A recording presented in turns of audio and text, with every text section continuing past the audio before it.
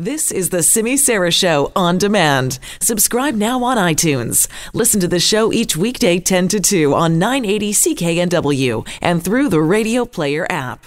Wow, okay, as if there isn't enough going on already. Today we've been talking about social media companies and the role they play in our society. Our government says we're not getting enough cooperation from the world's biggest social media companies, especially when it comes to trying to head off foreign interference in our upcoming federal election.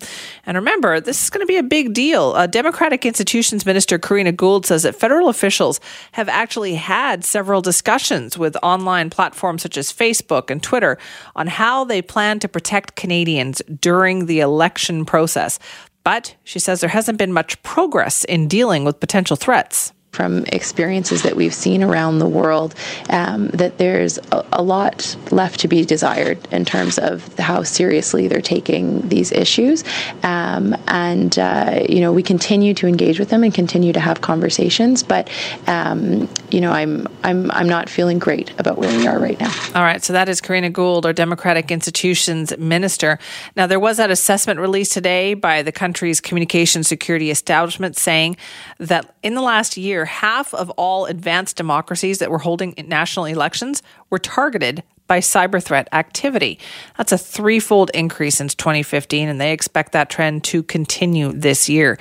So what can Canada do about this? And all of this coming on the backdrop of what's happening as well in the United Kingdom, and where they're attempting to crack down on social media companies. Joining us now is Jane Litvinenko, who's a reporter on the disinformation beat of BuzzFeed News. Jane, thanks so much for joining us. Thank you for having me. Does it sound like Canada is actually prepared for what might happen? It really doesn't. So the report that the CSE released today is actually their second report warning about potential election interference. They released a first one, I believe a couple of years ago now, saying that Canada will be targeted, our elections are not safe. And even though Facebook has announced a couple of election initiatives, we haven't really seen any progress or any concrete proactive plan from the platforms on how our democracy will be safeguarded. Are the platforms not taking this seriously enough still after all this?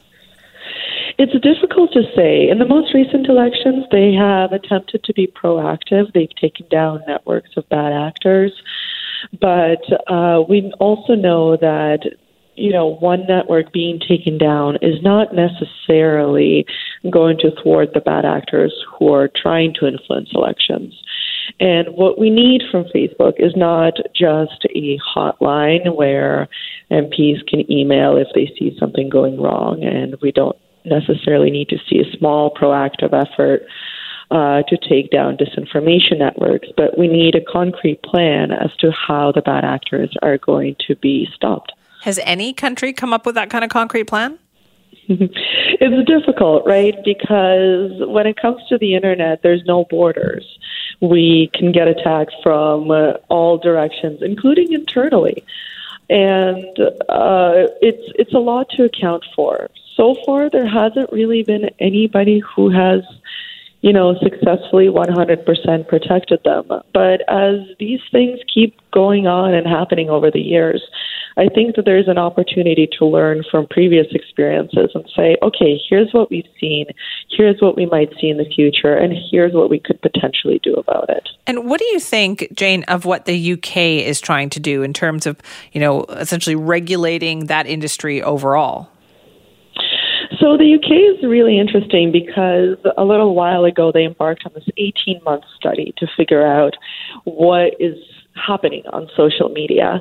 And their committee, one of their committees issued this scathing report that called Facebook digital gangsters. And now today they just published a white paper calling for first of all, an independent body that would be enforcing stringent standards on social media. They're calling for social media companies to take down any harmful content. And they're especially focusing on children. Because remember, this lack of borders on the internet means that our children and our elderly, anybody who's sort of new to the internet, they're in harm's way as well. So their regulations, they haven't been passed into law yet, so we can't know how effective they will be. But they are pretty vast and far-reaching. Right, but they are trying to do something, right? Yeah, exactly. And so is Australia, which recently passed an extremely stringent law that allows them to put executives in jail for up to 3 years and fine the company up to 10% of their revenue if they don't take down violent content in good time. Why is it, Jane, do you think that these companies don't seem to be getting the message here as well? Like, clearly the drumbeat has been coming for some time now, but they really haven't made the moves necessary to hold off regulation. You know, I've spoken to a few academics who have been studying hate speech on these platforms for years now. And something that they all say collectively is that hate speech, violent speech, angry speech, it travels really well on these platforms. It keeps users engaged. And when it comes to just posting articles or any kind of hateful content, it has very high potential to make money. And so I think that a lot of the time, the financial benefits of keeping users on the platform probably comes into play for these companies. That outweighs trying to get them off the platform or criticize them.